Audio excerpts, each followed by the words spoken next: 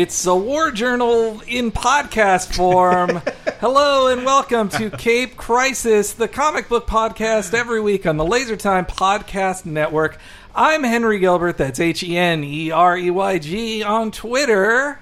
Oh, is that me? Hold on, sorry. Looks okay. Yeah. And I'm Christopher Antista, king of Spider-Man sound effects. You are the best. But we have a special guest that's even better than you, Chris.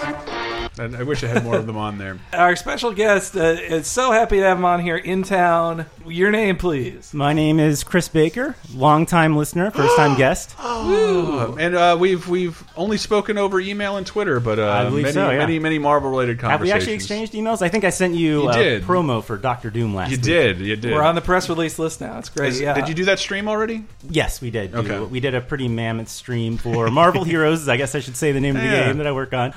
Marvel Heroes by Gazillion. I'm their PR and social media guy, and the game is great. And I'm not just saying that because I'm the PR and social media guy. No, it is great. And you if anybody out there has gotten those Vision and She-Hulk codes that I was giving away, it's all courtesy of this man. Yes, thank you. Courtesy of this great show. You guys deserve it. No. That's one of the things I love about the game, because the environment that it lives in, I don't know, it can function on the same hype cycle as a comic. Yeah. This week, Doom. What? Yeah. Like you get a reason to get kind of excited more than once, which is how games normally work. Even the all white God Doom costume. Yeah. Right? To reflect Secret Wars. It's actually the one that's in there is the FF costume. Oh, okay. But we are well aware of that Secret Wars costume, and we're possibly going to create that. And I talked about it on here. I saw the game recently at Game Developers Conference, and it was looking really good. You talked all about how the game had been improved, and you guys are constantly like, it's a living game, and you guys are always working to improve it, and just how you had all these guys. And I felt like I at least impressed you and your colleague, because when you showed off the Revengers,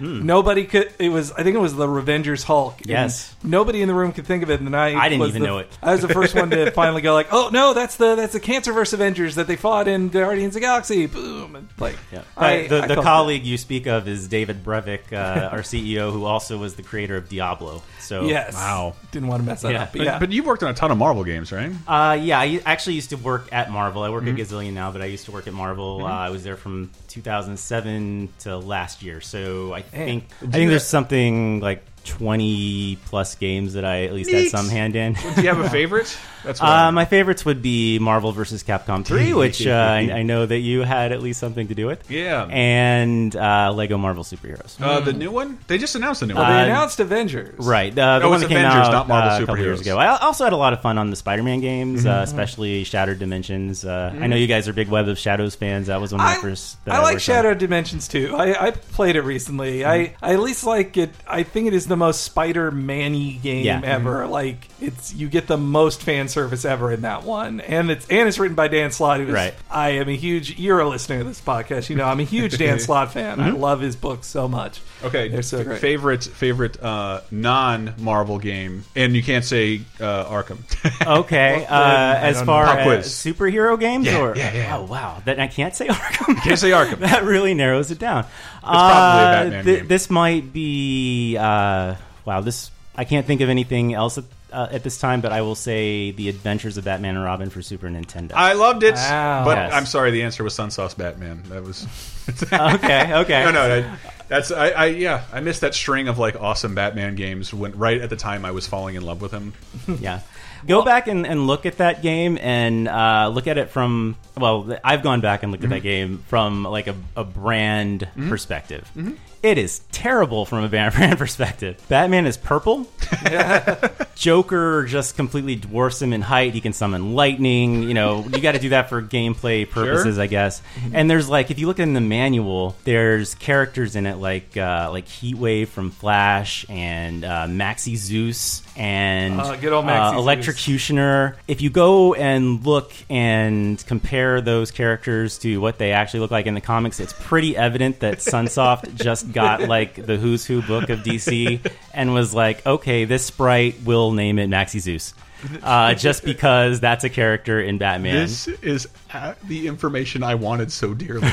There's nothing I love than uncovering a 20-year-old licensed game and digging in. My favorite was I played that amazing Mortal Kombat-esque Midway Acclaim Batman Forever game. Oh wow! And the ending follows Tim Burton's original script, which is the Riddler hulking out like the Joker did in the first Arkham Asylum. I'm much more interested in this game now than I've ever been in my life. You fight a jacked Riddler at the very end of the game. Because that's, I don't know, I love that kind of stuff. Why? Well, I mean, that's where the script was when they started making the game.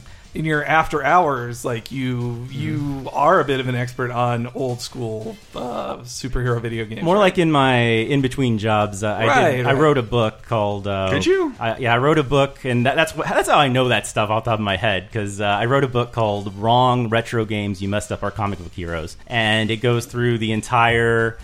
Why didn't I know about this? I'm literally planning something on this, and I didn't.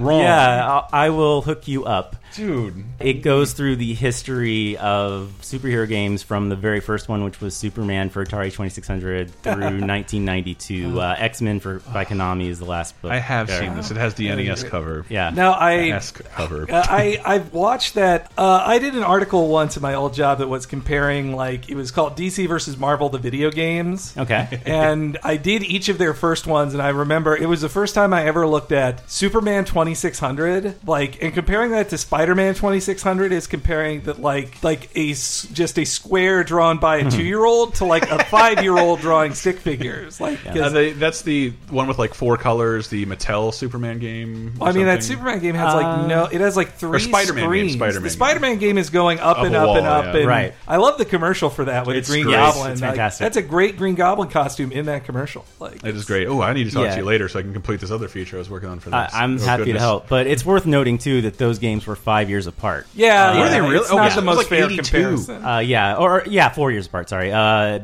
Superman actually came out with the movie. It is the very first game that came out alongside a major motion picture. Wow, that's right. To ride its popularity. Man, was Empire second? The Empire Atari game? That came out in 1982, so that was like 2 years after. I also asked that because you worked at Lucas Arts as well, right? Yes. You're the greatest person I've ever met. Quite met. a background. Yeah.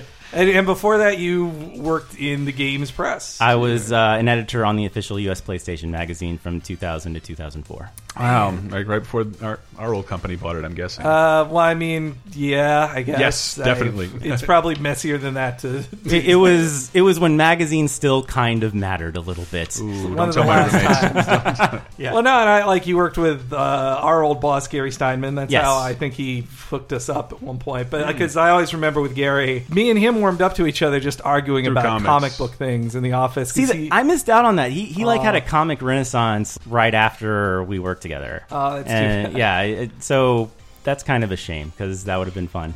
Well, so did I, but you've never fallen off. I have fallen off in the past. I think we all fell off at one point or another. Everybody is taking a break. There was a point where it just got too expensive for me. I had to be responsible, save money. Really, it was getting the job at Marvel that really totally reinvigorated me in those terms because I was always like a huge Spider-Man and X-Men fan. Knew those really well, but I went into Marvel not even knowing the origin of Iron Man, and I learned what the origin of Iron Man was, and then I started there just a few months before Iron Man came out. So, yeah. That is impressive. Yeah, I've said it on this podcast before, but right before Iron Man came out in like the year beforehand, I said, Iron Man, that guy's like a B-list dude. Why is Marvel starting with this guy? And then it made $1 billion and took over the box office. Guardians of the Galaxy. Yeah, those guys will never make it. You also shine a light on the getting the job at the sausage factory. When I started applying for a job in the games industry, I was out of college and I was not playing anything, and I felt deeply underqualified to be applying, even though of course my past knowledge was pretty decent, beyond decent in a pre-internet normal world. And once you get a job at a place like that, it lets you indulge yourself in everything you always told yourself, like, I should finish this first. No, once you get a job at those places, you can dive headlong into irresponsible purchases aplenty. Yeah, nostalgically speaking, the height of my comic book reading was the early to mid 90s, but I know I've read just probably in the last year more comics than I did back then, and I felt like that was my life back then, and now it's my job, I guess. It's still something that I'm completely hooked. It would be hard for me to break away from Marvel, especially. I try to keep up with DC as well. It's tough. DC is tough. It's harder to keep, but I feel like you have to pick and choose. I feel that way. I explained this recently to somebody about, they said, why don't you watch this indie pro wrestling group? And I said, well, after teaming up with 3 other federations of wrestling, how can I then watch like 2 other indie things too? Like, that's a lot of time, even for somebody who's working from home on freelance stuff. Like, that's a lot. There's only so much time to be a geek. Like, I bet I would love Doctor Who. I've never seen an episode of Doctor Who in my life. I've heard it's great. Yeah, I've heard it's great, but then you look at it like, so I start with the 25th season of 20 episodes? Or what? No, you need a friend to tell you it. But even then, it's just like, I've watched a couple episodes of Doctor Who and I love it. I loved it, but I also just thought I can't. There's other things I need to get into. I'd rather just rewatch some X-Files. The only way I can binge watch stuff nowadays is if I really get the lady on board. Because then you're both motivating one another, and neither of you feel guilty for it. And it worked with Daredevil. Thank you, Lord. Same here. Oh, yeah. Well, we got a little Daredevil news to talk about. But first, let's get into what you've been reading. I haven't read a lot since last week. Again, we're not recording this on Wednesday, so we don't have the new releases to talk about. But I did read 2 big ones, 3 big ones I really liked. One, Airboy #1, which is this new series from Image by the previously mentioned James Robinson. And I found out about it because my friend Jan Jones, she tweeted about it publicly, and she said, like, her tweet was strange. It already made me want to read, because she said, this is about a very difficult time in my life, and I think it's very strange for this to be a comic book, but I also think everybody should read Airboy. I was like, whoa. I've read it, and it takes place like 2 years ago, and James Robinson is right. It's an autobiographical comic. It makes James Robinson look horrific. He made it sound like the permanent midnight of comic books. Totally. It totally is. That's a great way to put it. And Jan comes off as great as his then wife, as she's called in the book. It's a great superhero name. So the whole book is just Robinson going like, I'm a hack, I hate myself, I'm not good anymore. And then Image Comics says, hey, there's this old character Airboy from it's a made up 40s character. Then they tell him, you should do a gritty modern reimagining of it. He gets his artist, he gets paired with an artist, and then they just go on this, like, he's got no ideas, and then they just go on this debaucherous booze and drug run all night, and then wake up the next morning, and then Airboy just appears and is like, this can't stand, gentlemen. And so now the rest of the book seems to be that Airboy is going to try to fix these guys' lives. Like, I don't know. It's a great cliffhanger, but it's really interesting, especially if you're like me and you've been reading James Robinson's works for a long time, but you never really knew the man. It's interesting to see. There's a number of scenes that just make you just cringe, like, ooh, geez, this is oversharing, bro. I don't know, man, but it's a really good book. I finished on your recommendation, Jupiter's Legacy, and we had it wasn't controversial. We just did a Laser Time Best of 2015 so far, and I did declare maybe controversial. My favorite superhero movie of 2015 was the January release, The Kingsman, just because I've watched it twice since then. It's granted it's available for me to do so. Yeah, I bought it on Amazon, $14.99, and that movie is fantastic. But then I'm reading Jupiter's Legacy, and I did like it, but then I'm just sort of like, why is this always about internal politics with you, Mr. Miller? Why is this always about the internal politics of being a superhero? Well, and it's always like, this is so movie-esque. I mean, he makes things. I've read multiple of his stories lately in the last 3 years. Once he stopped doing Marvel works, I thought, this feels like you're just writing a movie. You're making a movie as a comic first, but you want it to be a movie. Yeah, it has big ideas. They're just like never. I did love it, but it's just like all the big ideas are not on the page. It's all about what superheroes argue about when they're not doing stuff. It reminds me of that. I've been thinking. There was this Bendis quote about Mark Miller very recently in that Ultimate Universe article. I thought that was the origin of the Ultimate Universe, which was a great article. You guys need to seek it out. It was on Vulture, I believe, right? But in it, they didn't get Miller quotes in it, but they had a new interview with Bendis, and Bendis. They talked about the differences between Bendis and Miller's writing style, and Bendis says his stuff is just so cynical. I think was his thing, just too brutally cynical, even when he thinks it isn't. It is. So I was like, yeah, I think that's kind of right. I mean, that's what attracts attracted me to Miller too. There's so many, but there's a lot of other beautiful. I don't mean to sell Jupiter's Legacy short at all. One thing I do want to sell short, and I don't have many other places to talk about it, and it barely counts as what you've been reading because I watched it. Sense8, that show that came on Netflix. Oh, from the Wachowski brothers and the Wachowskis, the Wachowskis, yes. The Sibs, and J. Michael Straczynski. It's terrible. It is. Yeah, I don't want to be too mean while Chris is on. Mr. Baker is on the show, but yeah, I like. And it's sorry, terrible is a strong word. Go but for it. I am absolutely fascinated with the. I'm just JMS. I love the Thor fan. Stuff. Yes, and like it wasn't. But I think it's the stuff I liked of JMS that made me dislike his more recent stuff. I think it has to do. You used to do things I like. I've talked about that here before, but the Netflix model of like, well, everybody's going to binge watch this. So what the mandate they seem to take is like, so we don't have to reveal anything for hours. I'm serious. Yeah, Like it made me appreciate full on, and I know I can talk about this here. The first episode of Game of Thrones, and what gets me frustrated about Game of Thrones, the books are like, here are a bunch of disparate characters that don't actually have any relation to one another. But the book and the show starts with everybody going to Winterfell. You're introduced to every single character in Winterfell, and this, I think, Sense8 tries to think, well, you'll be interested in 8 characters all over the planet. They never meet. They're never in the same area. They have none of the same goals, and they don't exist in the same ecosystem. And I've watched for over 3 hours. And it hasn't happened yet. Like the hook, it has not come yet, and it's weird. I don't mean to say terrible because it's fucking beautiful and like. Well, Blues Traveler told us the hook brings you back. So. Well, I just don't know what the hook is. I just wanted to talk about it somewhere. Like, please tell me at some point there is a hook here, because right now like nothing has happened in 3 hours. I'm guessing it's a 13-episode series.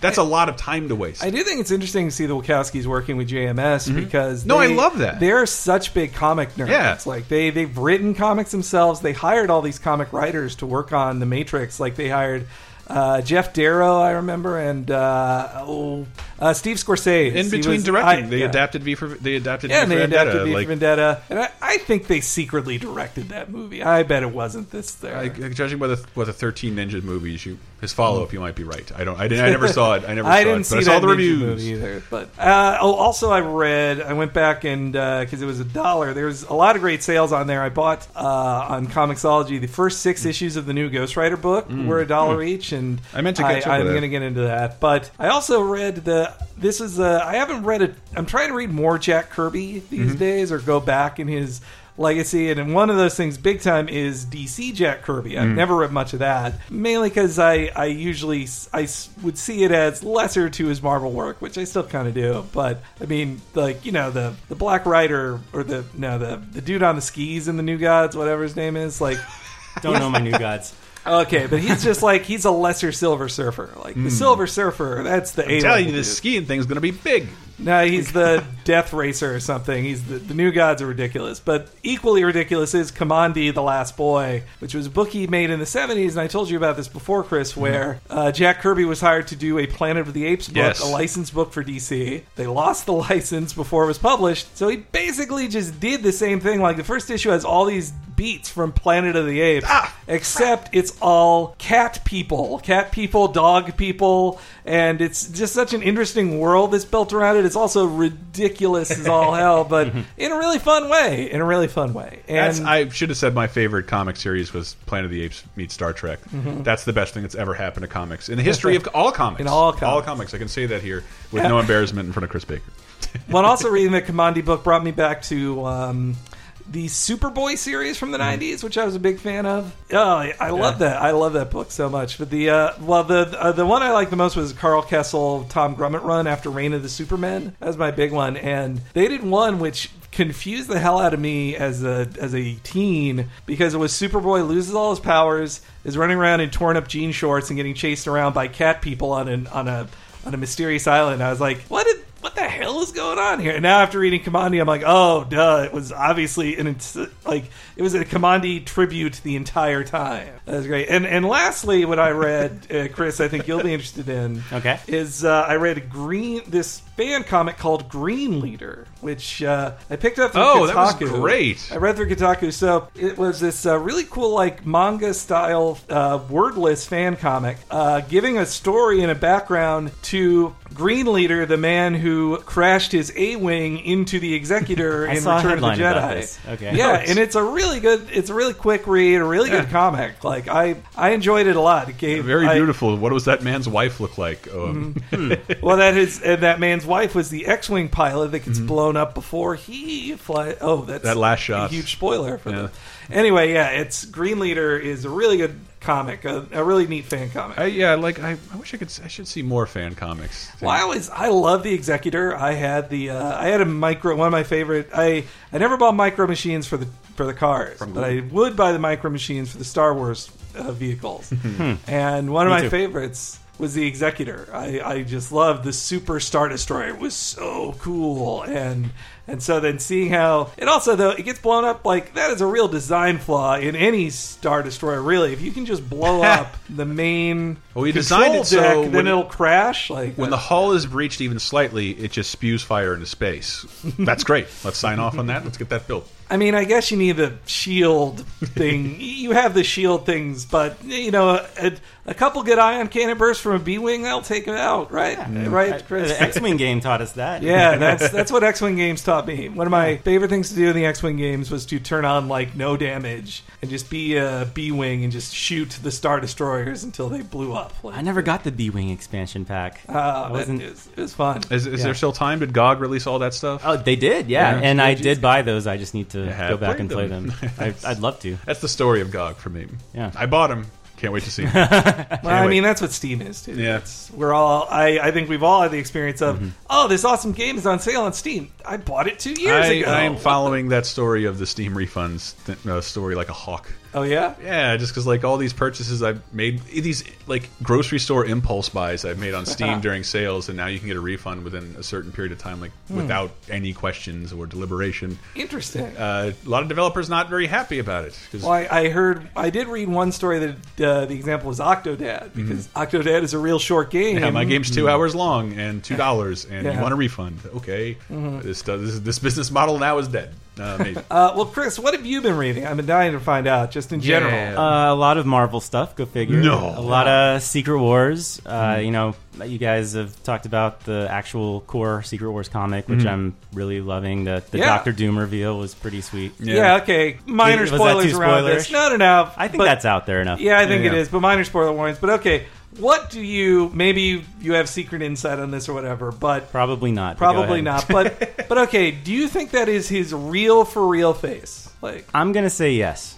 man, because That's- it makes this event big. yeah, and because that has been a secret for 50 years. Yeah. Like some people on the comments were saying, no, didn't they show it in the 90s and it was just a little scratch, but he was so vain? I was like, I think that was a theory, but they never showed it. Like, I don't think they ever showed his face. I was pretty baffled to hear that his face has never been shown, because I feel like there's all these moments I've seen him unmasked From the back of his but yeah, head. maybe never In the Fox movie, yes, the Nip Tuck fella, but yes, not to camera. That could have been those situations. But yeah, I'm really enjoying Secret Wars too. Have you been reading any of the side books? I have. I think my favorite one so far, I want to say it's Battle World, where it had the Punisher with Doctor Strange's powers. Ooh, wow. That's my favorite, like, kind of side story that I've read so far. Is he even satisfied by that great. type of murder? He like makes You're so grenade crude. launchers. It's like a grenade of Watum or something like that. You know,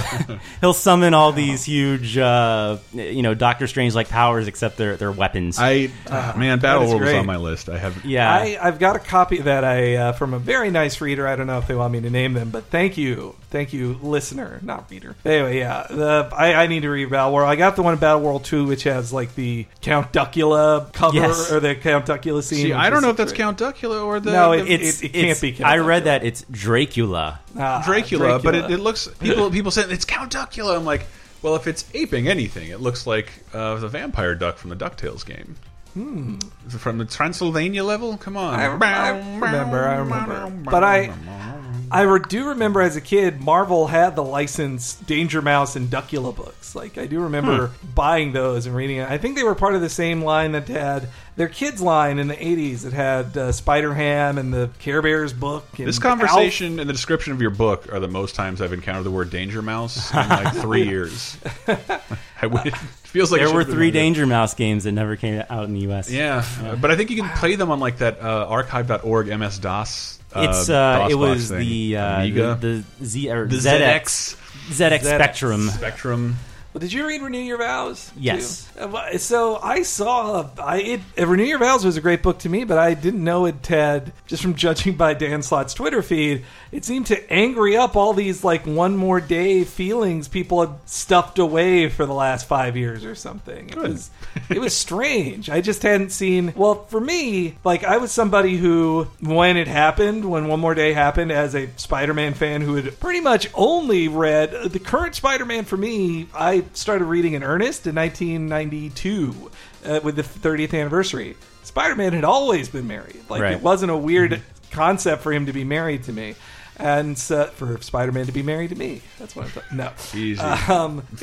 It wasn't a weird concept, and so when they got rid of it, at first I was like, what? Continuity, retcon, blah, blah. But though I don't think they needed to have him not be married anymore to tell great stories, I do think the proof is in the pudding that like my favorite Spider-Man comics maybe ever followed One More Day. Like the Brand New Day, Big Time, Superior, and the current stuff, Spider-Verse. Like I loved all those books so much. Like especially the entire Spider-Man writing team on Brand New Day, but Dan Slott especially. Like it led to some of my best stuff. So some of my favorite stuff. Now just seeing Spider-Man and Mary Jane together again, it then makes them go like, what? They like get mad about One More Day all over again. I thought, haven't you been proven that maybe was the right idea, guys? Yeah, actually, when I worked at Marvel once, Dan Slott called me up probably 2 years before Spider-Verse, and he gave me the whole lowdown on it because he was so excited about it. That is so he was cool. like, we're going to take Spider-Man Shattered Dimensions, basically, and we're going to make it a huge story with all the Spider-Men, and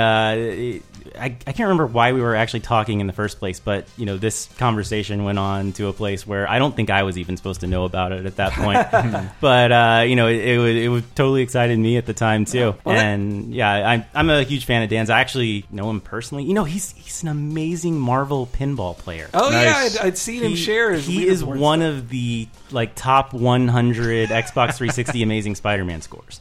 It's incredible. Wow, Yeah. that is impressive. Now, it'd be great someday to interview Dan Slott. Like he is just so. I think I feel like he gets me as a Spider-Man fan. Like he writes jokes in there that are for people that have read 800 Spider-Man comics. Right. There was a quick aside joke in an Amazing Spider-Man pre-Superior Spider-Man where they brought up the villain Facade, who was supposed to be this big secret enemy in this long-term story in Web of Spider-Man right before the Clone Saga. And then the Clone Saga just ended it. They never spoke of Facade again. Facade's identity was this big secret. Like, Facade killed Lance Bannon, if you remember. Okay. The Spider-Man supporting character Lance Bannon. Yeah. And then all of a sudden, in a one-panel gag, Spider-Man has webbed up Facade, and Facade said, "Well, you caught me, Spider-Man. Good job. You finally earned the right to know who I truly am." And Spider-Man just cuts him off. Like, 1 second, guy. I gotta answer this phone. Like, just little jokes like that. I love that stuff. I think I remember that happening, but I didn't know the story behind it, so I'm glad you just mentioned Well, that. and I'm sure there's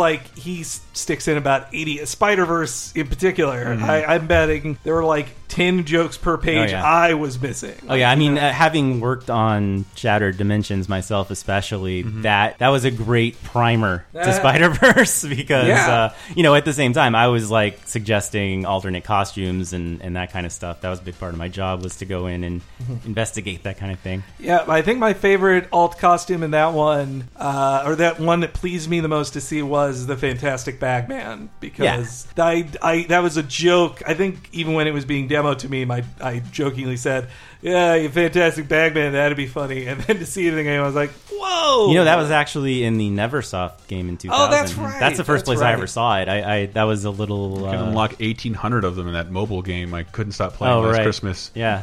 Reading anything else? Yeah. You know, more Secret War stuff. Old Man Logan. I'm pretty sure it's Bendis who's writing that. And you were talking earlier about Bendis and Millar, and that was Millar's story. That now it's in Bendis' hand, and I'm enjoying the one issue, but it's like made me realize how much I wish there were more just outside of Secret Wars Old Man Logan, because I was a huge fan of that series to begin with. Yeah, it was a really fun book. I think they could totally make a movie out of that.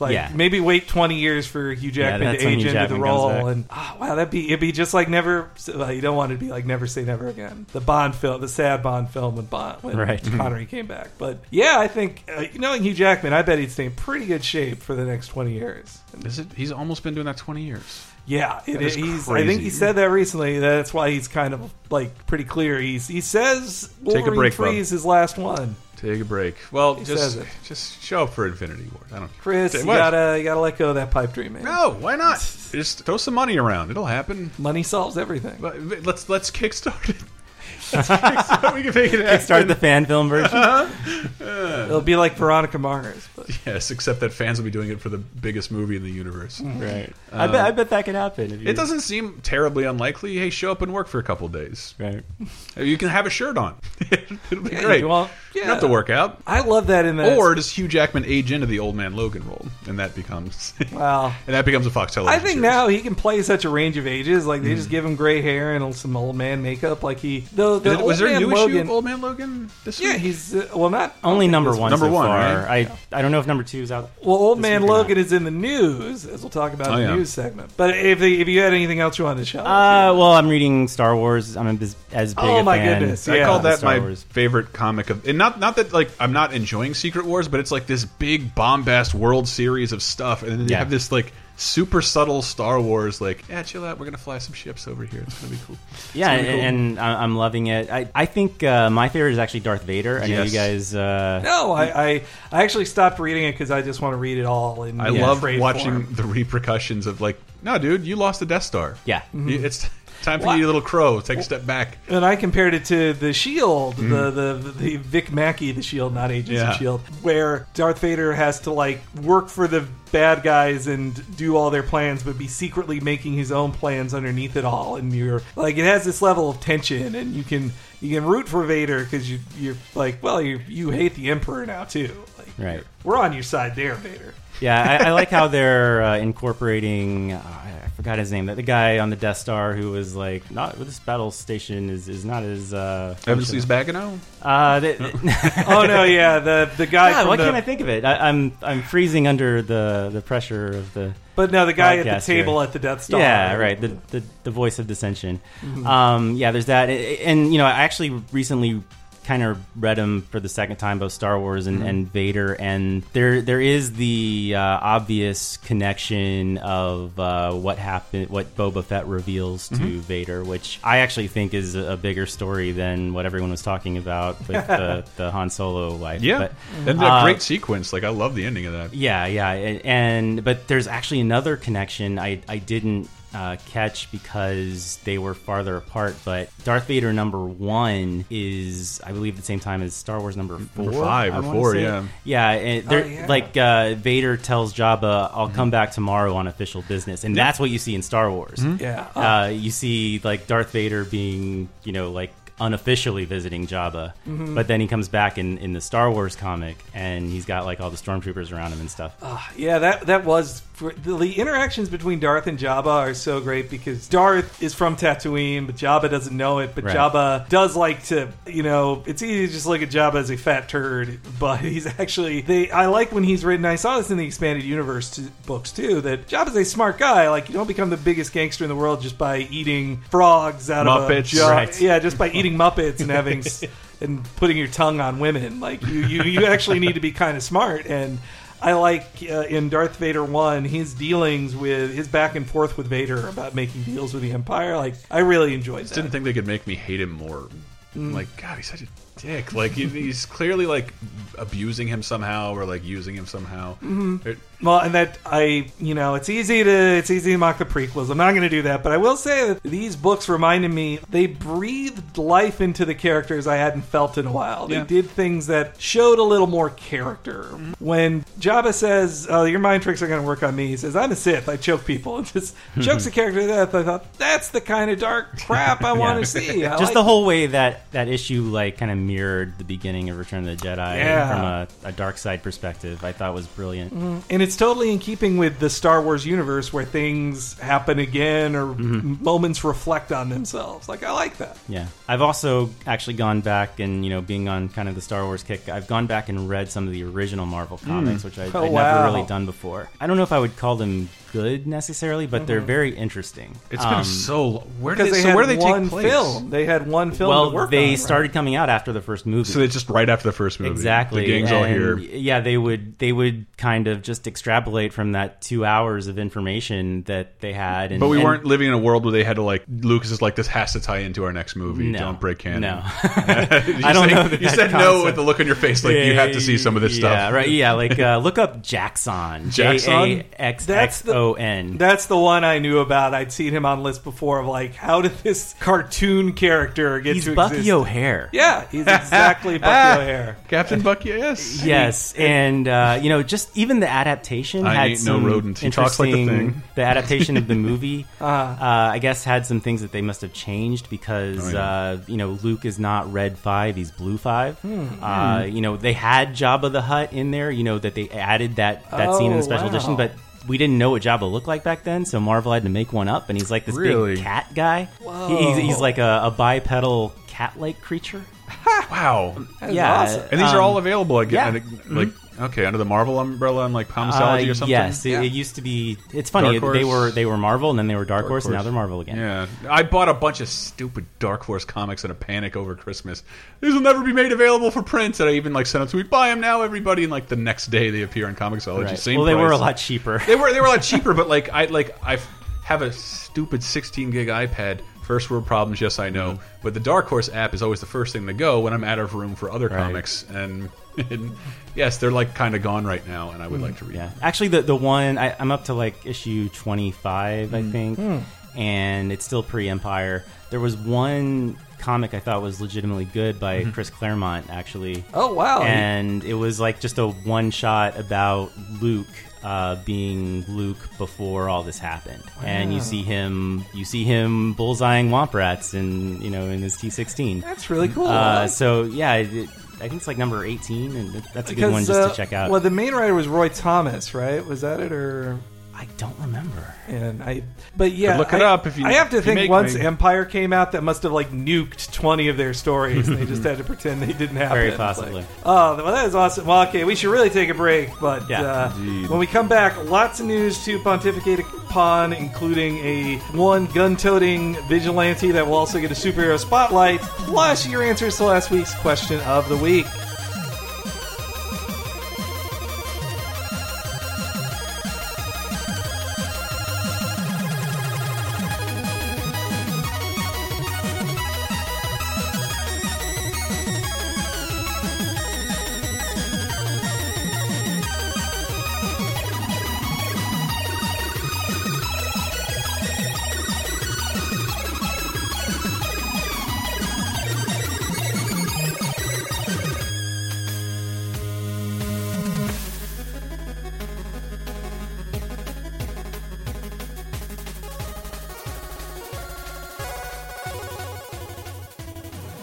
Hello, everybody, and welcome to the break for episode 141 of Cape Crisis. Thanks again for listening, and, we do this every week, and I definitely want to thank Chris Baker again for appearing. He's such a great guest. It was so cool to have him on. And I also wanted to tell you guys, if you're new to listening, if you wanted to help out, there's a lot of ways you can do that. First off, at lasertime.bandcamp.com, we have a lot of commentaries that we did for movies that you can buy. They're premium commentaries, $1, $2 each, though you could pay more if you wanted to. But the host of this this show and our friends, we watched films like X-Men Origins Wolverine, Avengers, Iron Man 3, and we talked over them and give our own commentary and our experience, joking around about it. They're all tons of fun, and it's like watching these films you love with your friends. It's really great. And so you can buy those, lasertime.bandcamp.com, and they really help me out. Also, you can head to lasertimepodcast.com. We have a bunch of suggestions to stuff to buy. You can buy on Amazon. You can buy it directly there, but you don't have to buy the things we suggest. You buy anything on Amazon through those links. A little bit of money comes our way. So if you're planning to buy anything new, like say that new 1 terabyte Xbox One, you should buy it through our link, and it'll help us out. A little money comes to us, no extra cost to you. Just really helps us out. And what would also help us out is if you reviewed this on iTunes. I'm sure a lot of you listeners have, but if you haven't, I appreciate every new review on iTunes. They all help with visibility, tracking popularity, making the show more popular.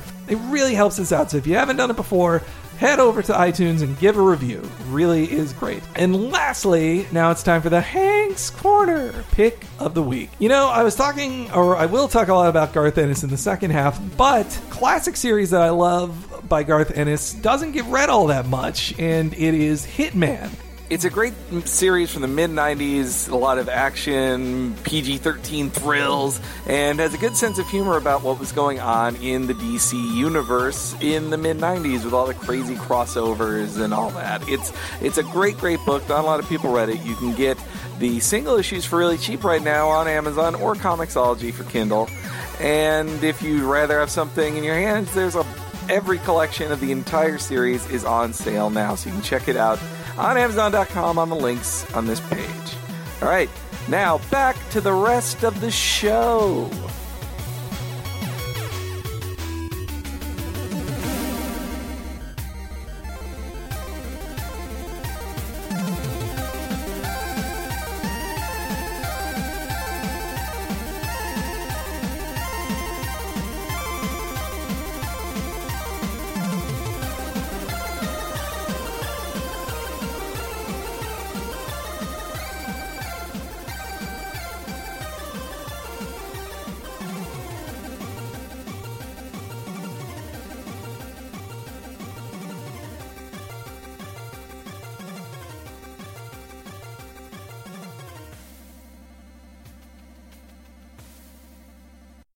Avengers Assemble!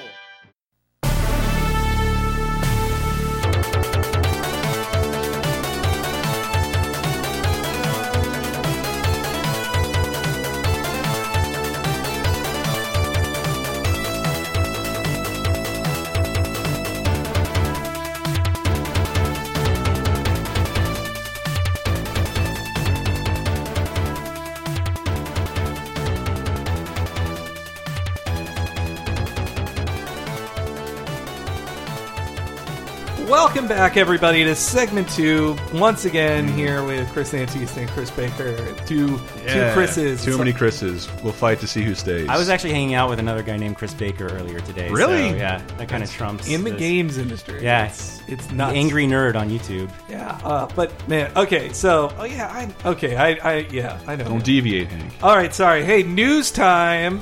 No news Any on sound effects?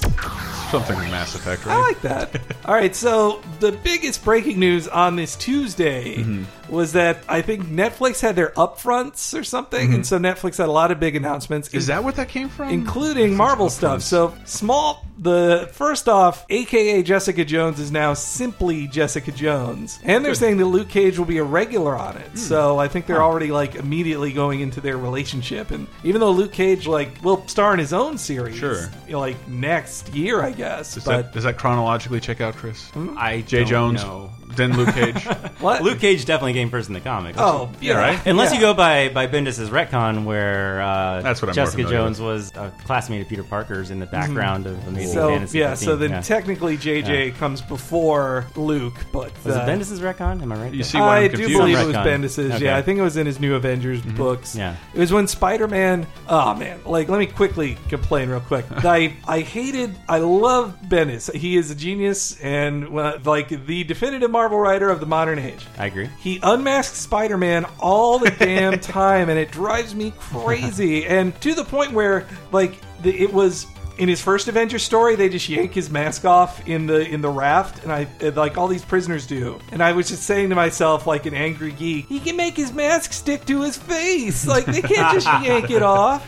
And then also they just meet with Daredevil. And then in his Daredevil book, an amazing book, but they have this part where everybody meets in plain costumes to talk with Murdoch, and Peter's there with Doctor Strange and Mr. Fantastic. And I was like, wait, Mr. Fantastic, I don't think he knew he was Peter Parker. And just like giving this away, it almost felt like he didn't know who knew who Peter Parker was. And so it just came to this point where it felt like everybody knew who Peter Parker was. How did you get through the Ultimates series then? That also, well, it was in another universe. It did drive me crazy. But I also thought, if you're a 15-year-old, yes, you will be knocked unconscious and immediately unmasked. I loved it. One of my favorite scenes in the whole Ultimate Spider-Man run is the confrontation with Kingpin that takes place in a restaurant. And it's just them yelling at one another. It's awesome. All that stuff with Kingpin's amazing. Yeah. No, it was. But I'm saying in the regular Marvel universe, I hate when Spider-Man gets unmasked all the time. And so they even went to the point of a major factor of One More Day was nobody knows. Absolutely no one knows. And then within like 6 months, Spider-Man unmasks himself to all the Avengers again. I was like, God damn it! Nobody's like, Bendis, you unmasked him again. You just got the genie back in the bottle. Ah! Secret identities are important for people without superpowers. So anyway, so that's when Jessica Jones revealed that she knew. He took his mask off and re-revealed himself to the Avengers, like, I'm Peter Parker. And she says, hey, I was in class with you. I was this girl in this scene where you fought Sandman in issue 3. And Netflix upfronts. Yes. Because like we were streaming just before this, and everybody just all caps Punisher is. The bigger deal was I don't know anything about it yet. So Daredevil, next season, next year, Charlie Cox is back. All these people, and they show the logo, and it is a bullet-riddled logo. There are bullet holes in the logo, and that's when they reveal that the Punisher will be a major part of season 2. And then they cast. Let me get his name right here, John Bernthal, aka Shane from the first 2 seasons of The Walking Dead. Who's a fantastic actor. Like, I've seen him in a ton of stuff. I notice him a lot more now. But he has he's kind been working of like a long time. intensity, and then also he looks like his face has been smashed in permanently. He looks like because I saw him in that Mob City show, and like you had this gangster look down so well.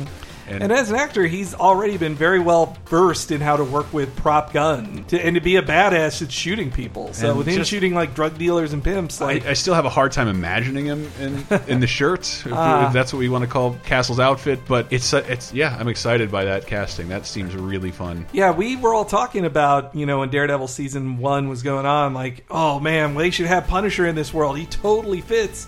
And I had seen arguments before that like, oh, he's too R-rated for the PG-13 world of Daredevil, but I was like, nah, just play it on a certain level. Like, if Kingpin can get away with crushing a man's skull until it oozes out of a door, but you can get away. Punisher can shoot guys in the legs. But if he's starring in the Daredevil show, you don't have to see what's done from Punisher's perspective. You can just see the debris he leaves behind. Clearly it can be a launching pad for a full-on Punisher show down the line if I were to say to you, Chris, that I was introduced to Marvel Comics basically via Punisher and Wolverine, you'd probably know exactly right around what time it was. But that I was like Punisher and Wolverine were like, that was my introduction to comics before I was reading any Spider-Man. I was watching him on TV, but yeah. So Punisher. I'm so excited. This was something I've been waiting for since Marvel got back the Punisher rights from I think it was Lionsgate. Yeah, Lionsgate. And so they had been kind of just waiting, and now this is this feels like a great time to do it. I would love to see basically an adaptation of Punisher's origin from Amazing Spider-Man, but instead of Spider-Man, you have Daredevil, where Punisher is under the impression that Daredevil is a menace, like he was, like Spider-Man was. Yeah, my only concern, I think, is like I was really rooting for Elektra to be in this season, and I wonder if that affects that happening. I could still see Elektra coming in. Maybe, I thought that she was supposed to be introduced to that Defenders cinematic universe. I thought that was. I mean, they already have the Hand. That was something that surprised me in Daredevil season 1. That like the Hand is such a giant idea that I thought, let's hold back on this. This might be too crazy to introduce people to the idea of the hand on top of a magic person from the city of Kunlun. To put in all that stuff into season 1, I thought they wouldn't go that big, and yet here they are. Like once they had a ninja all in red showed up, I was like, whoa. Actually, the second they revealed there was a Japanese guy on Kingpin's team, I just thought, oh, well, duh, this is the hand. I looked up his name, and I don't on Comic Vine. You guys ever go there? Oh, yeah. Comic Vine is a fantastic site. It's my best resource for anything comic book related. The character's name, I believe, was Nobu, and there's no one actually named Nobu, but there was a character that was in Elektra Comics with I would butcher the Japanese name, but Nobu's like the last 2 syllables of a longer name, and apparently his like really quick bio, he has like maybe 4 comic book appearances, something really light, but it was like the founder of the hand. Oh, so wow. They dug super deep, assuming that is the actual origin of how they came up with this Nobu character. Oh, that's awesome. Wait, did Owlsley die at the end of the show? Well, yeah, but he was too old to be the owl. Leland kept talking about his son so much. That character was so funny throughout the entire show. I really want to see more of him. I loved him as he was the fish out of water and all these things, like all these this like multinational group of gangsters were together, and he's like, "Come on, guys! I mean, what do you want to do? Like, quit speaking in Japanese." And then you wonder, like, why do they keep this guy around? And he's just like, "Yeah, I have all your money. That's why you keep me around. I have your money." I can't believe I have to tell Chris this, but Keep Hearts, I can't imagine Elektra is not involved with this somehow. But I think Daredevil, you were kind of expecting it. I don't think anybody was expecting the Punisher, right? That's the big announcement. Yeah, I mean, I think I expected maybe season 3 or 4. Yeah, because I think he fits into that world pretty sure. well. I mean, the Punisher, remember, was on the Spider-Man cartoon. I couldn't believe they did dumb him that, down a bit if you need to. He had to have laser guns in that. Yeah, show. he did. I also remember that as a kid reading like that Carnage was going to be on it. I thought, Carnage? The guy who's literally covered in blood? Yeah.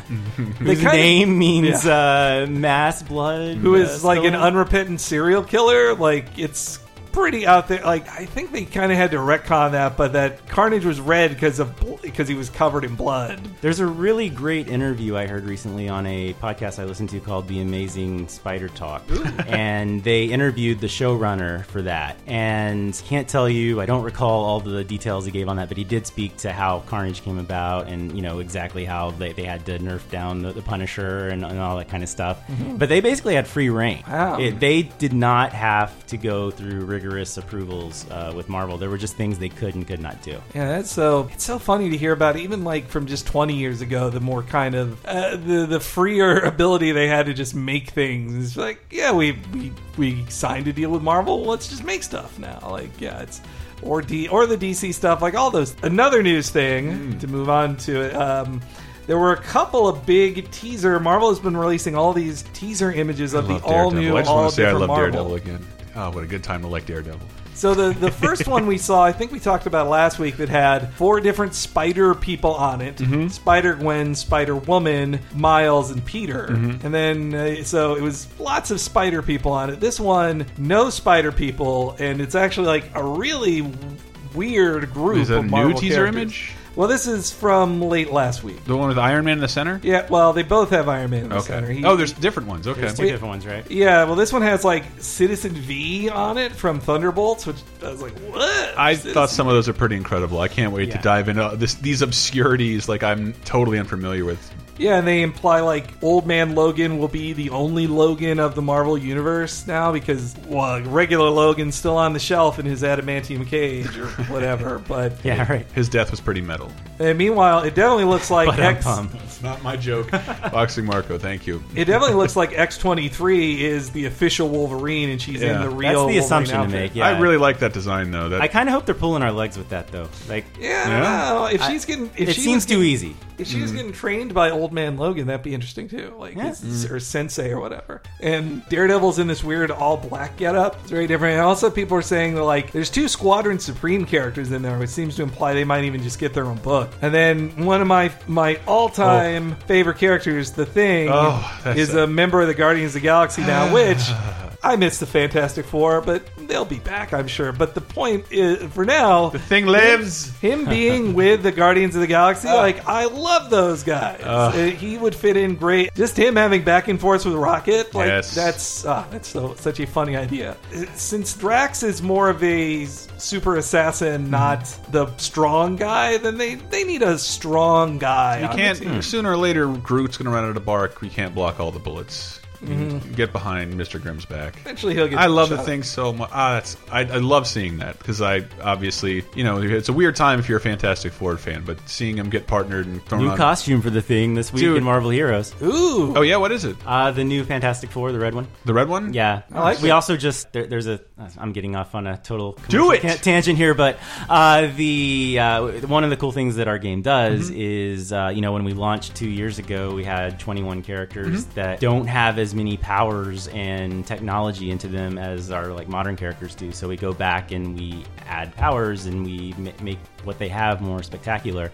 The Thing is the latest character we've done that to, so he plays like a new character now. Oh, that's great. Yeah. Oh, and lastly, in the image, like Doctor Strange is there in his classic getup, but carrying an axe. Yeah. And that was very strange. Is there a significance to the axe I'm not recognizing? The other than guesses I was seeing was that it was there was a What was there's the an thing? old Thor enemy Yeah. called the Executioner who carried the axe, and I want to say But wasn't Thor crap. throwing around what an was axe the in- well, yes, Thor has a, but that's not Thor's axe. No. Thor's axe is not that one. But no, it was the Thunder the Lumberjack. '90s guy who replaced Thunderstrike. Thor. Thunderstrike. Oh, Thunderstrike, yes. I feel like Thunderstrike had the axe briefly or tussle around with the Executioner. You want some fun video game trivia? me? Yes. Me? Thunderstrike appeared in a game before Thor did. Whoa! Did he really? Oh, I did some research on that. There's some non-Marvel Thor games based on literal mythology. Oh, there are that, yeah. But right. like, yeah, he was in a game before Thor was in what, the Data East Galactic Storm? He was playable in that, but he actually appears in Maximum Carnage before that Wow! in a cutscene. Wait, and so man, was Wow. MVC Thor's first appearance? In statue Thor, form? Well, Thor was a summon character in that game that you're talking Yes, about. From sorry, Data yes. East. So you could be Thunderstrike and summon Thor. you know. I think that's how it works. By popular demand. yeah. I love, man. That Thunderstrike was so '90s. I loved it. That Great. He had a left earring of a lightning bolt. Like that was so good. It'll never go out of style. And then chief among Marvel has been slowly taking off the wraps on post Secret Wars stuff. And the big news over this weekend at a con was that Brian Michael Bendis, his big next book is Iron Man, which is that's a pretty character crazy. he wrote. He wrote a ton of Stark in the Avengers, but as far as I recall, he's never really had a solo Iron Man book. Yeah. And so, Bendis always makes sure, like, whenever Bendis takes over a book, it never just feels like it's an assignment and he just, like, stays the course. He always has a cool, clever, new idea that it felt like, oh, I've always wanted to do this with this character or this concept. And so I'm really interested to see what he'll do with Iron Man. One of the concepts he did talk about, one confirmed that the Iron Man we're seeing in the post-Secret Wars stuff is Tony. But then also they say that his current suit is modular in the way that it can be every suit he's ever had. It is a new suit, but it can turn into all his old suits. So I thought that's pretty cool. I'm really looking forward to that. I really, if I haven't said that before, I think I have. I really like Superior Iron Man. It doesn't hurt that it takes place. You're sitting in the turf of Superior Iron Man right now, Chris. Yes, and true. That and all the stuff. Oh, the wonderful. I'm planning to visit the remnants of Utopia while I'm here as well. Oh, wow, I forgot about that. Yeah. And Marvel announced this really cool new initiative called the True Believers, which is $1 comics of the first issue of some of their more popular series to help new readers read it. And September has the first line of True Believers, which is most of their women starring books. Miss Marvel, Spider-Gwen, Spider-Woman. PlayStation Greatest Hits kind of thing with a new black bar or something like that.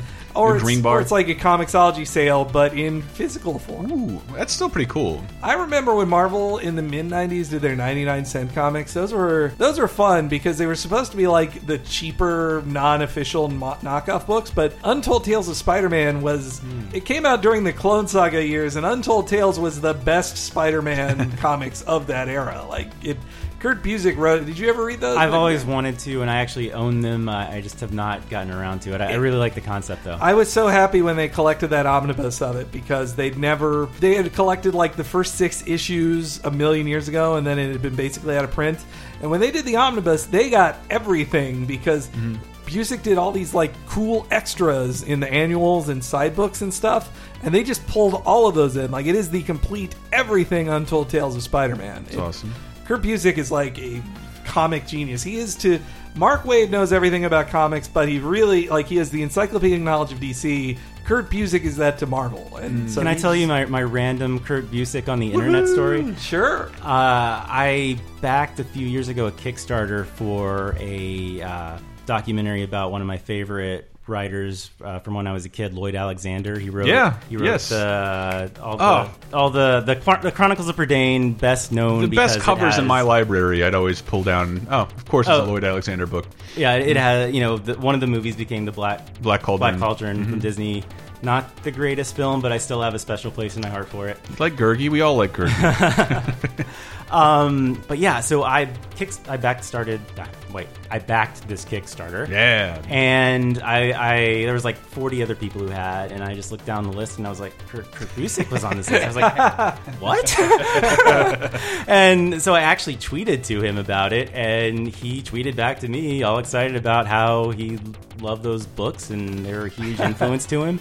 And my memory's super vague about it, but those are like the first book series I can remember being introduced to. Like, I read them in 5th and 6th grade. There were 5 books. The Black Cauldron was nominated for a Newbery Award.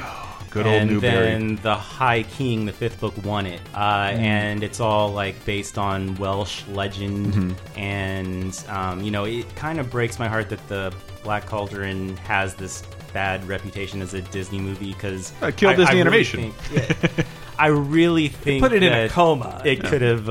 It is like very. Oh yeah, that people haven't thought about adapting it yet, but everything else has gotten. I thought I did read something like there was options somewhere. Yeah. Okay. Here's some more backstory on me. In 1997, I actually ran an online petition to bring back the Black Cauldron. Really? Because it wasn't on video at the time, and I only had my memories from when I was 8 years old in 1985, and I really wanted to see it again. And I was on a news group, and for some reason, the internet was this new thing that I could make my own website. And I was like, I'll try to make a petition.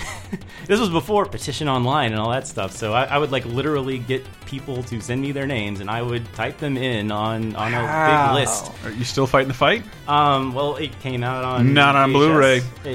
Yeah, there is a fight for that right now. Yes, that's worth a fight. But anyway, I wrote Lloyd Alexander, and I tried to get his name on the petition. He was very nice about saying he had like personal reasons, but he sent me a typewritten letter. Really, very very nice. He probably never ever used a computer. It was probably the same typewriter that wrote all those books in the '60s, and that was like just a huge moment in my life. Like this really my favorite author as a kid wrote me back and was super nice. And then the movie came out on VHS, and there's a quote from him in the Chicago Tribune where he attributes me for the movie coming out on VHS, which is not there's no way. I mean, I had like 1,000 signatures, but I don't think that really turned the tide in that decision. Are you surprised when Disney wants to sell something? Yeah. It was that was like you were an internet pioneer with that petition. You know how these things work now. You probably weren't some PowerPoint from some team like, this is why we have to make this happen, guys. Maybe that is true. I did send a letter to Michael Eisner. Did you? That his assistant probably read over like, that's funny. Dear Chris.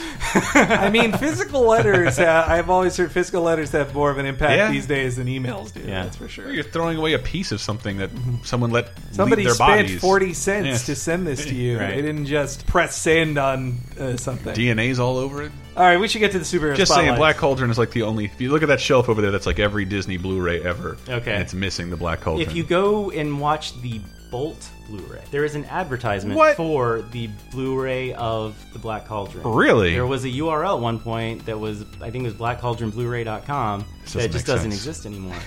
Yeah, that and Aladdin, Disney.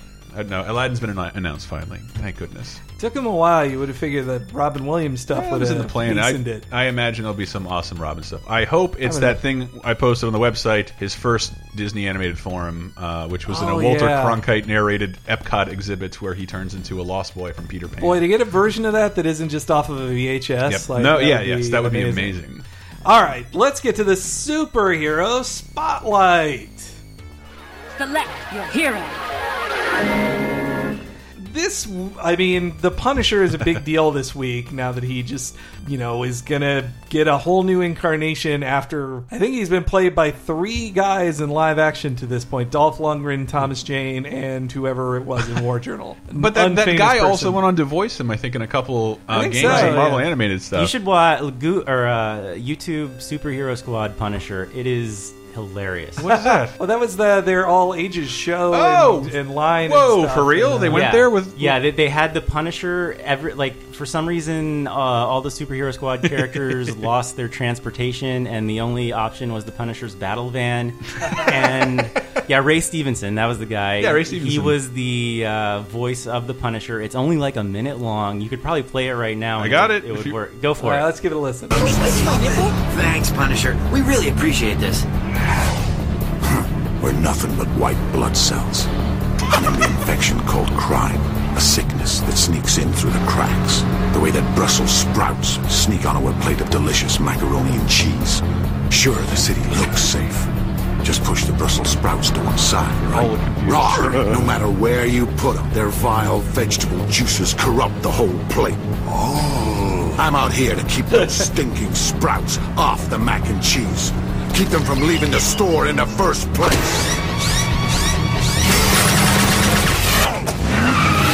Your van smelled like dirty laundry anyway. Hogwarts mac and cheese. Oh, that's great. That is great. That's really clever. Oh, kids, you don't even know why that's funny. The kids watching the show. His first appearance was in Amazing Spider-Man 129, 1974, created by Gary Conway, Ross Andru, the Dwarf? And That's Tim Conway, my bad. Gary Conway, Ross Andru, and John Romita Sr., who I think John Romita Sr. is like the co-creator in the way that Wolverine, he's the co-creator of Wolverine because I believe he was like the art director or whatever at Marvel at the time, and so there's like 5 people who co-created Wolverine. Yeah. And so he probably had an art pass on them and the character, but he was a Spider-Man character the first time, and he's kind of in the mix of the original Clone Saga. Like he's there around the Jackal and the clone Gwen Stacy that comes back, and she's like, I'm Gwen Stacy. I'm the same old one. And it's weird to go back and read those now when you know how heavily all of that got retconned, but what it meant at the time. But yeah, as you said, Punisher was played as an anti-hero from the start. They didn't have him just be some villain they hired to kill Spider-Man. Okay. He has good intentions, but... So had every intent of launching him as a hero.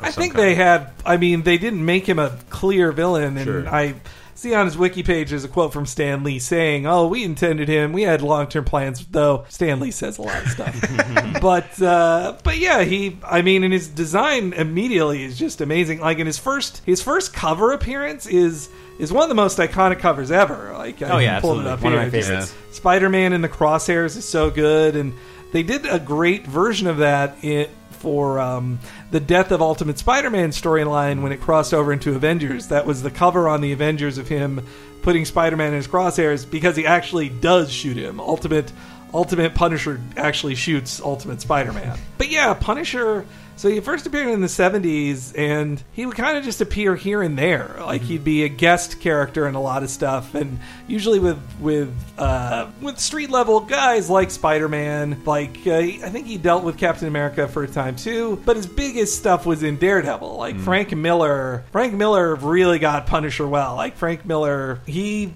had the battles between Punisher and Daredevil in his books. He also had Punisher going to jail. Like, Punisher went to jail the first time, I think think, when Miller wrote him, and it was the setup of the whole Punisher, like, oh, you're stuck in jail with me, and he's murdering people in jail, and then gets out whenever he feels like. And from there, by the 80s, Punisher finally got his own series. It started with a limited series, and then it went on to a full-on series written by Stephen Grant. He was the big name on it, which what interested me was I had never read much of Stephen Grant's stuff, but he had an early column about comic books on, I think it was Comic Book Resources, like in the early 2000s. And he had all these really interesting like insights on the comic creative process and who gets paid what. But he also pointed out that he's this super liberal dude, but he also loved writing the Punisher, and he thought it was funny that he had defined the Punisher so much, and that all these conservative guys are like, yeah, you just gotta take the law into your own hands sometime and kill the bad guys. I am trying to think, like, what was there a cultural event that led to the why launch a character like the Punisher in the 70s? There definitely was the no powers. He's powered by vengeance and weapons. Okay, the guy who inspired Death Wish, the real life Death Wish Charles guy. Bronson?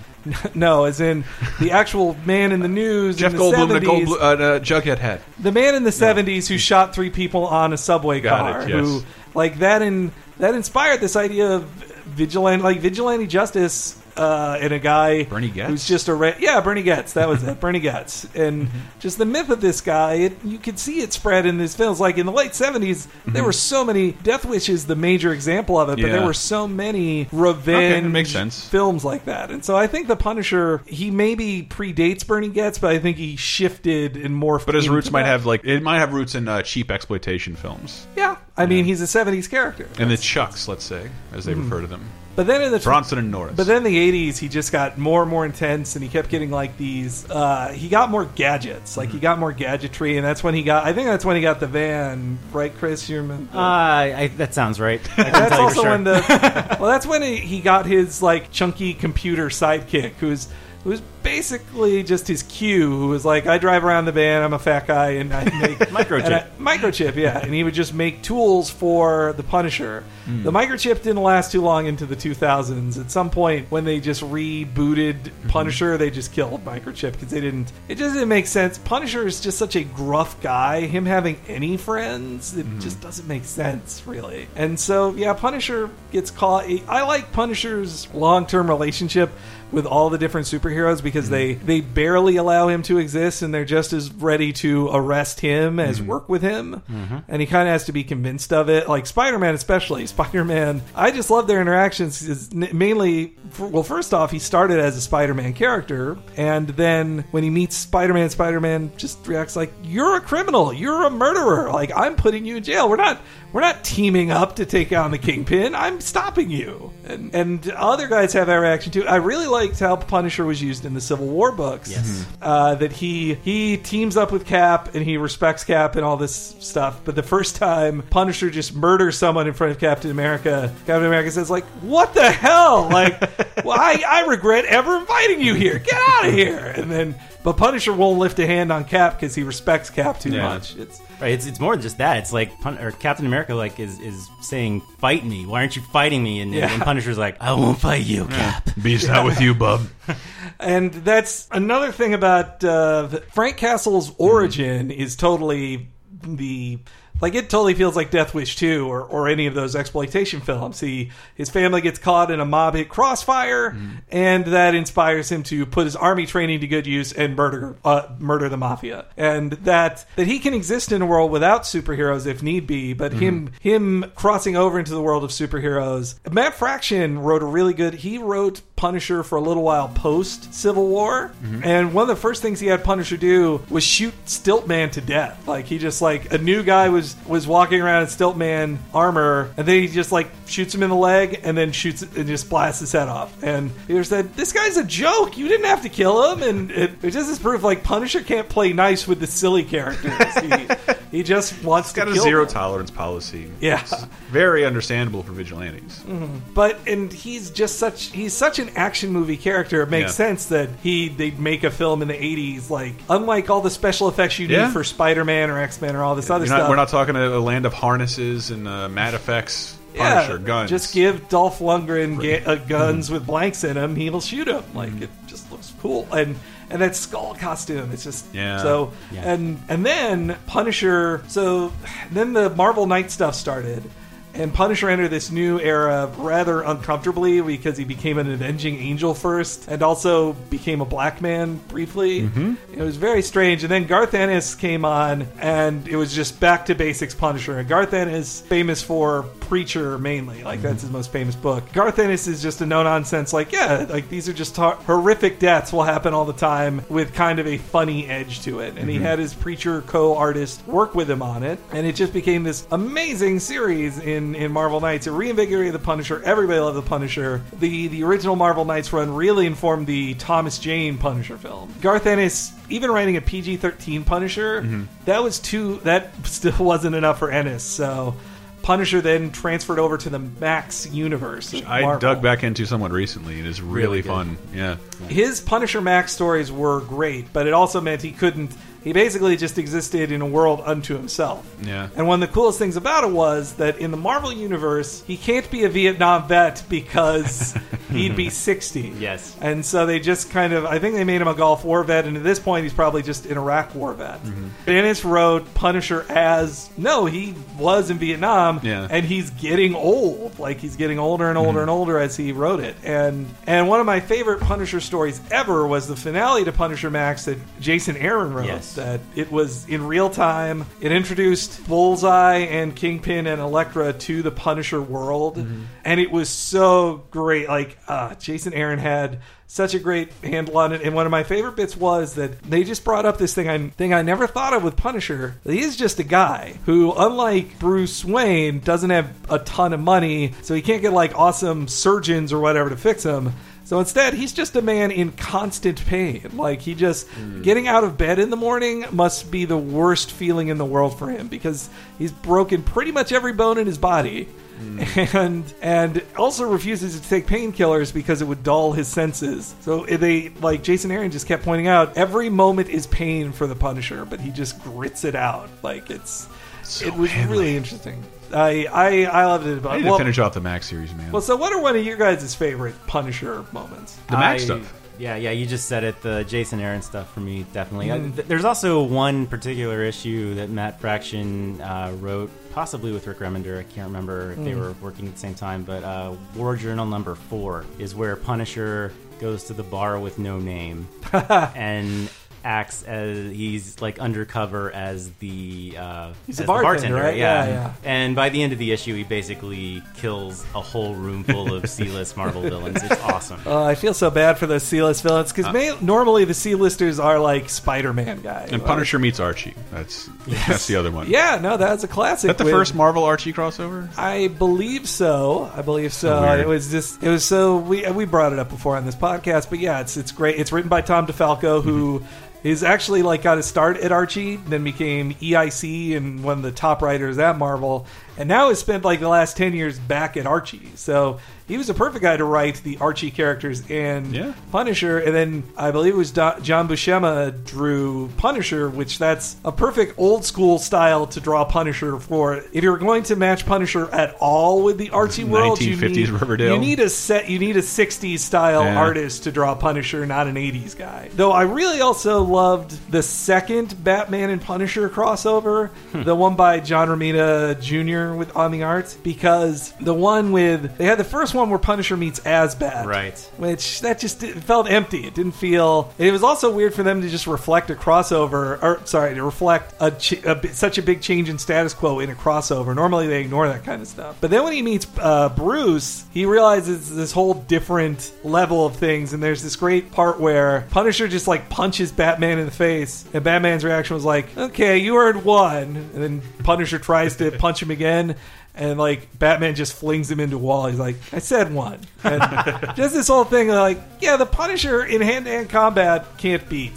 The Punisher can't beat Batman in straight hand-to-hand combat. But you give Punisher enough time, he can get one hit in. So more than I could get. That was one thing that did kind of bug me about when Ennis wrote Punisher, because he had him beat and like clown every Marvel character. Like he just beat Wolverine, Daredevil, Spider-Man, like with total ease, and it always just felt like Ennis had just no respect for goofy superheroes. He was like, you Didn't goofy he steamroll superheroes. Wolverine? Yeah, he literally steamrolled him. Yeah.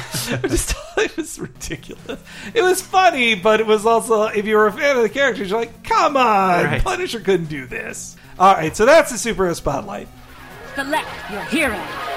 And just early, let me get this out of the way. It's also the question of the week. What's your favorite Punisher moment? I think we all just shared it right there. So go to the forums to talk about that. If you don't have one, get one. And I just want to do a quick lightning round on last week's question of the week, which was, what would your subtitle be for Guardians of the Galaxy 2?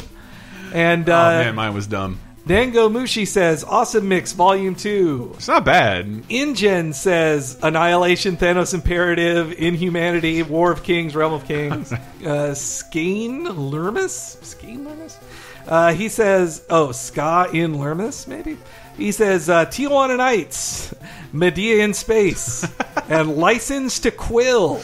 I like that one a lot. And Shin, with 2 N's, said, Age of Cosmo, because I'm a powerful telepath, and my burning desire is to see Cosmo interact with Rocket. That seems like a DeviantArt version of Michael Richards, if I've ever heard of one. JJB Sterling says Annihilation 2 because he wants to see Annihilus show up, or Infinity Watch so that they can get Warlock in.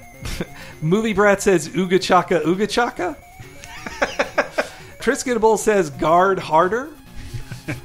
Wait, okay, Psylocke Rule says Thanos finally does something. And last one is Iron Back Guy says Guardians of the Galaxy 2, more Nathan Fillion. So, I agree. There's a picture floating around the internet bathing with otters. It's like this. I love that picture. This man is practically a god on Earth. So yeah, that's all the time we have this week. We went a little long, but we had to. It's such a great special guest. Thank you very much, guys. Chris. Yeah, did you got anything you want to plug? Well, again, check out Marvel Heroes at marvelheroes.com. Follow it on Twitter at Marvel Heroes. You can follow me at cbake76. You can check out my book called Wrong Retro Games You Messed Up Our Comic Book Heroes. Reading us tonight. Oh, cool. I have my own website, too. It's christopher-baker.com. Great. Yeah, and we had a fun laser time this week talking about the best of 2015 Best so 2015 so far. Where did I already say what I named? I did. Yep, Star Wars. What was one of my favorite movies? I bet you can't guess. It's Mad Max. Fine. But we also streamed a bunch of Jurassic Park games this week because we announced we were streaming Jurassic World on Tuesday. It doesn't come out till Friday. Yeah. So instead we did 4 bad. You mean Lego Jurassic Yes. World. What did I say? Jurassic. Well, you just Lego said Jurassic World. Oh yeah, there's no more movie games, so it's Lego Jurassic World. Well, I mean, Lego are the movie games. Yes. As we were seeing with Lego Avengers coming out this fall? Yeah. Winter? I think they said winter. Yeah. Winter, okay. Yes. That'd be November, I guess. What does that mean for Australia? It doesn't make any sense. December 22nd, maybe? Yeah. Hey, you're seeing more December releases. They happen early December. But also, don't forget about the Avengers and Iron Man 3 commentaries. If this is your first time listening, I'm going to say this to motivate myself to do it. I am writing way too much about both Happy Meal toys and a Flintstones theme park in the middle of Arizona.